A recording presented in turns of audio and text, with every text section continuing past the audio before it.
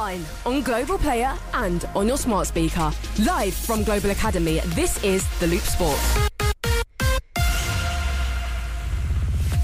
Hi, I'm Molly and you're in The Loop.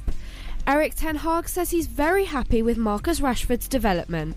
The England forward made it 10 goals in as many games when he opened the scoring in the 3-0 win at Nottingham Forest in the first leg of their EFL Cup semi-finals. Ten Hag says Rashford needs to continue his positive progress. The winner will face whoever comes out on top in the other semi-final, in which Newcastle have a 1-0 lead over Southampton. Manchester City eased into this afternoon's draw for the semi-finals of the Women's League Cup by thrashing Bristol City 6-0. The holders are now unbeaten in 14 matches.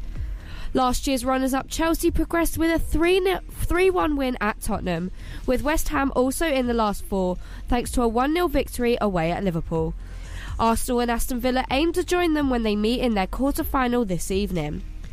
Rory McIlroy looks to start 2023 with a win as he gets his competitive year underway at Golf's Dubai Desert Classic.